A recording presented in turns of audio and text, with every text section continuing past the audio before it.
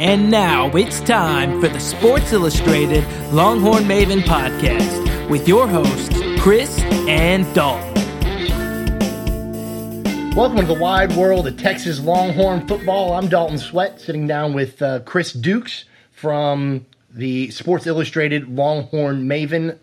And Chris, we are here after a bye week, or I guess we'll call it in the middle of a bye week, where there's not a lot to update off the last week, not a lot of discussion besides Texas fans trying to move on from the depression of losing to TCU to, hey, we still have more football to play. And, you know, I think when you go into a bye week like the one that Texas was in, you're almost happy there wasn't football, but by this point you're ready for some more football and something to take the taste of the last really 3 weeks of football out of your mouth. You're right. It's terrible to have to go into a bye week on a loss like that because it just sticks with you and you're ready to move on to something new. Like it follows you around. It makes the week a lot worse.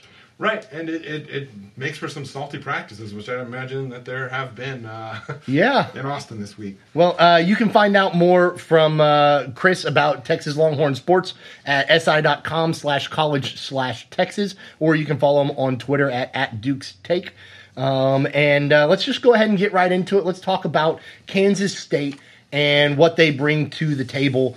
The last that win over OU. I mean, you just want to talk about where on earth did that win come from? I don't know anybody that would have predicted that Kansas State really could have topped OU, who was looking like a true juggernaut in college football. Yeah, and I mean, a lot of it came down to, self-inflicted wounds for OU. You turned the ball over 4 times. On the road, you're probably not going to beat just about anybody you play, but there were a lot of things that Kansas State does well that really, probably didn't play into their OU's strength that might actually, surprisingly play into what Texas does well this week, which, there's some optimism there, which I know we'll kind of get into more as we kind of go through. So let's just take this, normally we go through and kind of recap the last game and then preview the next game, and we don't have that luxury with a bye week sitting here. So let's just talk a little bit about this Kansas offense. Let's start with that and what the Longhorns are going to be facing. They're a running offense, pretty much for the most part. Their quarterback can throw, but really prefers to run. So at the same time, they've still got some decent skill position players, but nothing that Texas hasn't seen before. I mean, their top wide receiver, Dalton, shown is, going to be the 5th, 8th best wide receiver that Texas has faced. It's nothing that's going to surprise them. And then the big thing that Kansas State has is they have a very veteran offensive line.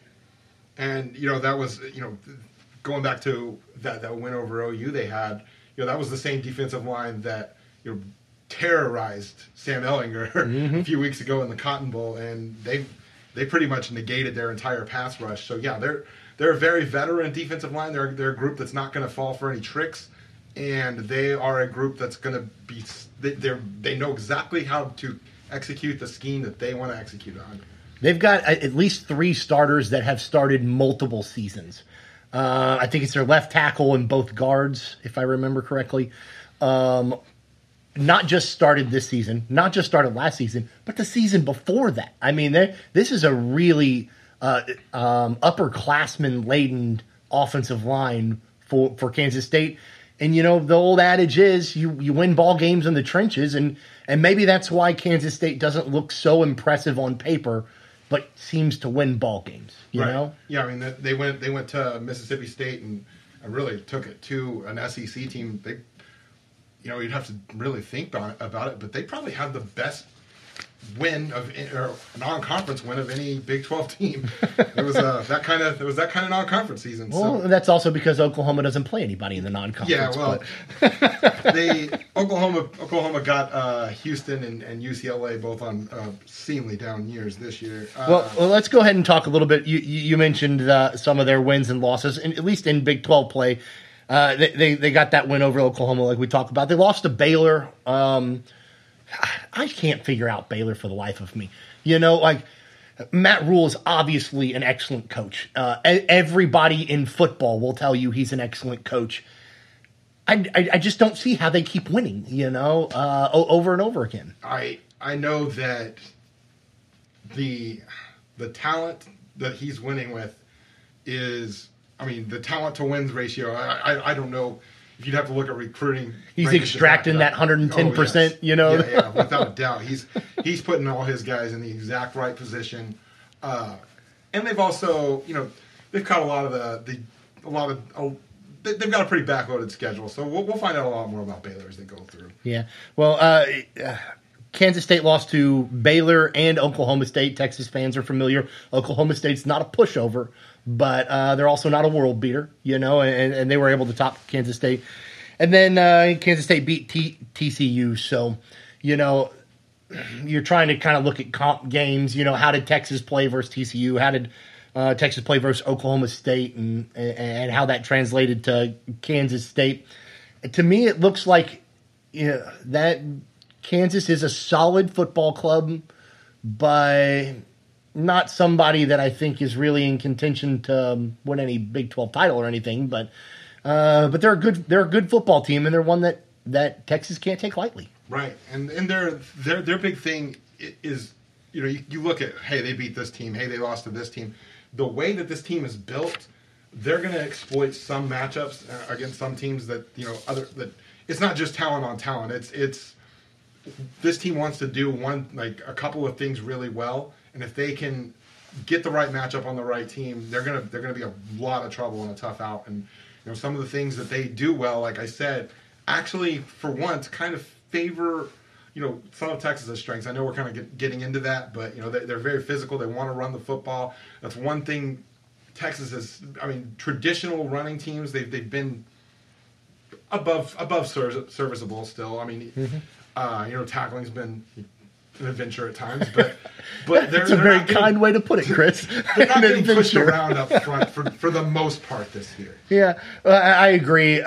In fact, I would say that Todd Orlando's defense is based around stop the run, deal with the pass. And the problem is that not a lot of teams that they've faced this year have been run first or run oriented teams. A couple of them in there. I guess you could say TCU probably starts in that vicinity, although maybe not the game they played against Texas.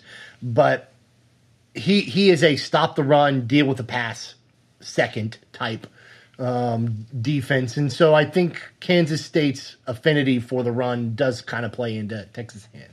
Yeah, and just this will be not in any way in talent, but in scheme, the most like the Rice game of anybody that Texas has played. Like I said, obviously you're upgrading a lot on talent, but scheme wise, this is a team that wants to run the ball downhill. They want to build everything they do off of that. They want to run a lot of play action. There's not a lot of just drop back and try to beat you throwing the ball, but we've said that a couple of weeks in a row, and, when we're doing previews. So who knows? Yeah, you're dead on. Duggan for TCU. We're like, oh well, he can run a little bit, he can pass a little bit. Hasn't been overly impressive as a freshman, but he's done a solid job. And then boy, he just blows up against Texas. It's almost like what quarterback can't look good against this team at times. And Carter Stanley looked like Joe Montana. Well, next on the list is Skylar Thompson for Kansas State. He's once again, just as we've said before, pretty good but not overwhelming. He's got about the same amount of touchdown passes as he has rushing touchdowns. So take that for what it's worth. Doesn't run for a lot of yards, but in the red zone seems to make it work. Scrambler. Very much so. And then you add that to James Gilbert on the ground. He is a pretty impressive runner. Nothing like what I would say was brought to the table by Kansas, but still a pretty impressive runner nonetheless. Yeah, you'd put him behind Kansas, Oklahoma State, probably even Oklahoma. Anybody that's on those rosters, but still a guy that's capable of not only getting yards between the tackles, he's proved that all year, but he's got a little bit of a burst to him. He can break off he had some nice runs in that win over OU. This is a guy that he can he's got enough speed to hurt you if you don't get him down when you're supposed to get him down, which has been a problem. So at the same time, we talked about quarterbacks kind of having their best game of the year against Texas so far. What are you worried about with Skylar Thompson? That he is really good at picking his spots and really good at scrambling to throw. He's an out of the pocket type guy. Yeah, and a guy that maybe isn't going to ever impress anybody. He's not going to be on anybody's NFL radar, but he's usually putting his team in a good position. I mean, he's not going to. They're not going to count on him to win the game for them, but he's a guy that very rarely loses the game for them, and that's kind of what this whole offense is built around. Well, and you know, this defense or this offense being a run-oriented offense, people always talk about how, you know, you run the ball to help the defense, keep them off the field, get them rested, less possessions, all that stuff. So let's transition to this defense that has been pretty solid so far this year. You know, I know OU scored, 41, I think it was, 41 points, but heck, holding the OU to 41 is impressive. But what they've tried to run, at least against some of the more talented teams, is kind of this Tampa 2 drop back, 2 safeties, let the ball come to you, tackle, don't let anything go over the top. That's what we've seen so far. I expect that's what we'll be seeing against Texas. I think they're going to once again try and take away Colin Johnson over the top, let Devin Duvernay have 10 yards, you know, try and gang tackle. They've got some pretty good linebackers. We'll get into that in a second. But overall, I wouldn't call them the most aggressive defense. You know, they're not coming at you with a lot of blitzes. It won't be what you saw from Gary Patterson where you know, you're seeing different coverage looks and not knowing how to read it when you wind up with the line of scrimmage. There's going to be a lot of stuff that Ehlinger's going to know what it is.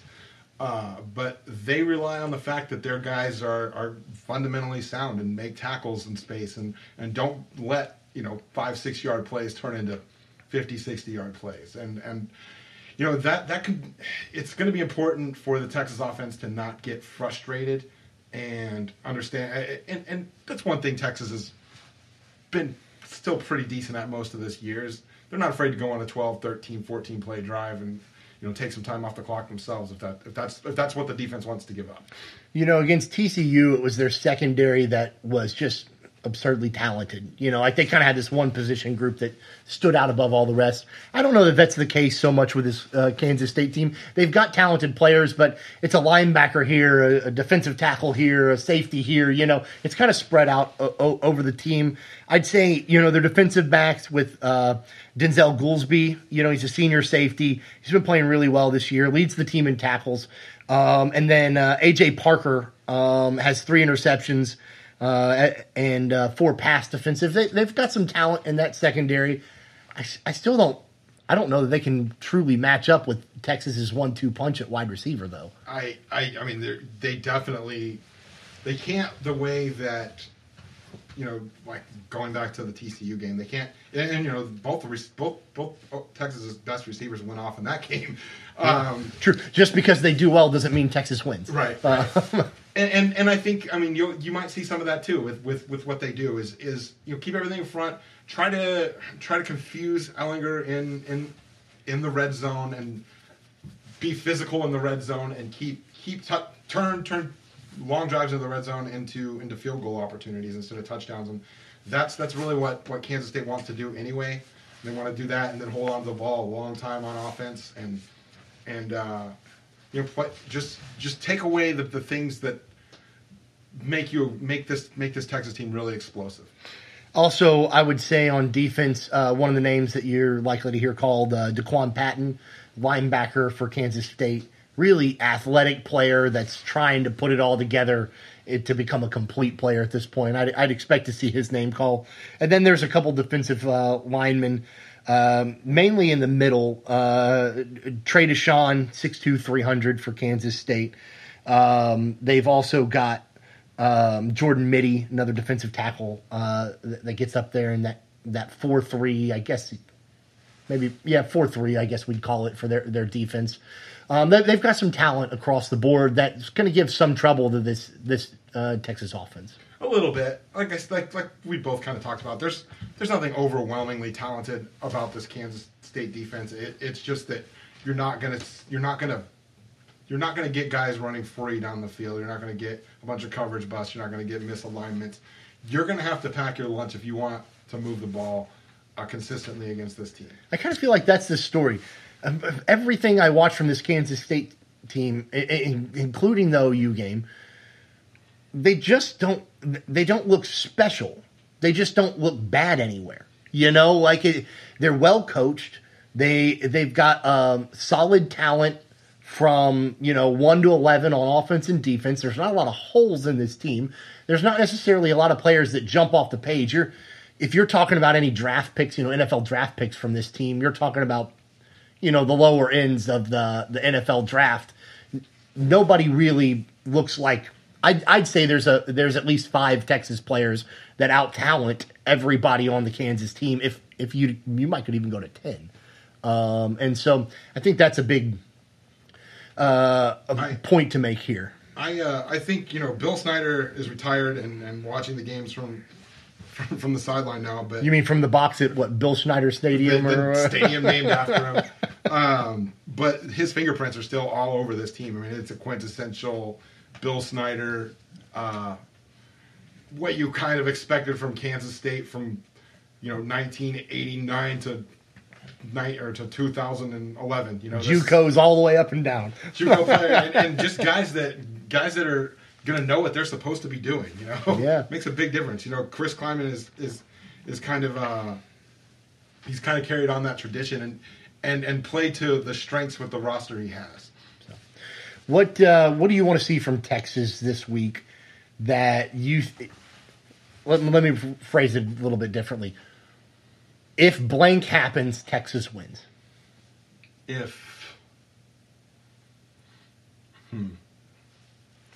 I'll go ahead and throw one out there. If Sam Ehlinger doesn't throw 4 interceptions, there's a good chance Texas wins. That's a good one. I wouldn't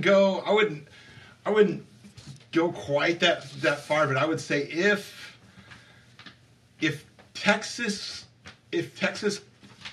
wins the time of possession or keeps Kansas under 35 minutes in the time of possession, Texas wins. So you think that keeping long sustaining drives, keeping the defense, Texas defense off the field and the Texas offense on the field, you think that's a key to this game? That and more the other way around, where I think if this Texas defense can get off the field on some third downs, this isn't a Kansas State team that's normally built for third and longs. They converted quite a few against Oklahoma, but that's not what this team wants to do. They're not normally explosive, right? And they're not normally a team that, like I said, that wants to throw the ball in obvious passing situations. Mm-hmm.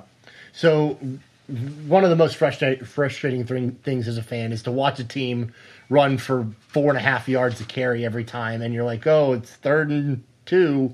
Okay, I guess they're going to get this one. Yeah. I mean, it's just really frustrating to watch from a fan's perspective. And that's kind of what Texas has got to avoid here. Don't let them just get into this rhythm where they're eating up chunks of yards with the running game. It's going to have to be a game where the linebackers step up, where the defensive line really can take up that 2-gap spot that you've talked about. Let the defensive line eat up that offensive line. Let the linebackers make plays. Yeah, and going back to that point, when Kansas State beat Oklahoma ran 6 plays in the whole third quarter. That's what Kansas State wants to do. They want to keep. Wait a second. Say that again. That doesn't sound like a real stat. That's a real stat. I gleaned that from doing some prep for this game. Uh-huh. Yeah, Oklahoma ran 6 plays in the third quarter with 0 first downs. I can't remember the last time you could say that about that team. But that's what they want to do. They want to shorten this game. They want to turn their opportunities into touchdowns and hold Texas to field goals whenever they do move the ball. They know they're not going to shut Texas down. But you've got to convert your red zone opportunities. Be creative in the red zone, but don't be cute at the same time. I think that's a big key. So. For Texas, obviously, also, as healthy as they can get, getting some playmakers back on the field, I think would help. Going into this game, I know Kansas lately is perceived to be actually the better team, for the most part. But this Big 12, it's kind of a mush between, I don't know, 3 and 10 or something like that. There's a little cream up there at the top, but it's week to week, matchup to matchup. It really is. Yeah. It really is. There's not a lot to take off of. We talked about earlier. Oh, they lost against TCU, but they won against OU. I really think it is a week to week matchup type thing. It's something we'll have to talk later about the implications for the playoffs and all that type of stuff. Does Big 12 have a representative? But I just feel like this is a really mishmashed area of the Big 12 that anybody can beat anybody at any given week. They're you know what? If you're a betting man, take the points on whoever it is, because you never know who's going to pull out a victory. Right. You look at the rankings and you see Kansas State's ranked, Texas isn't. You would think that'd be an easy decision, but you look at the talent on the field and you say, wow, Texas has a lot more talent. Yeah, who can keep up with Johnson or Duvernay or right. Somebody maybe like Whittington? There's not a player on that roster that could cover those guys one-on-one. I don't think so either. It's the confounding part of a Texas football fan at this moment, but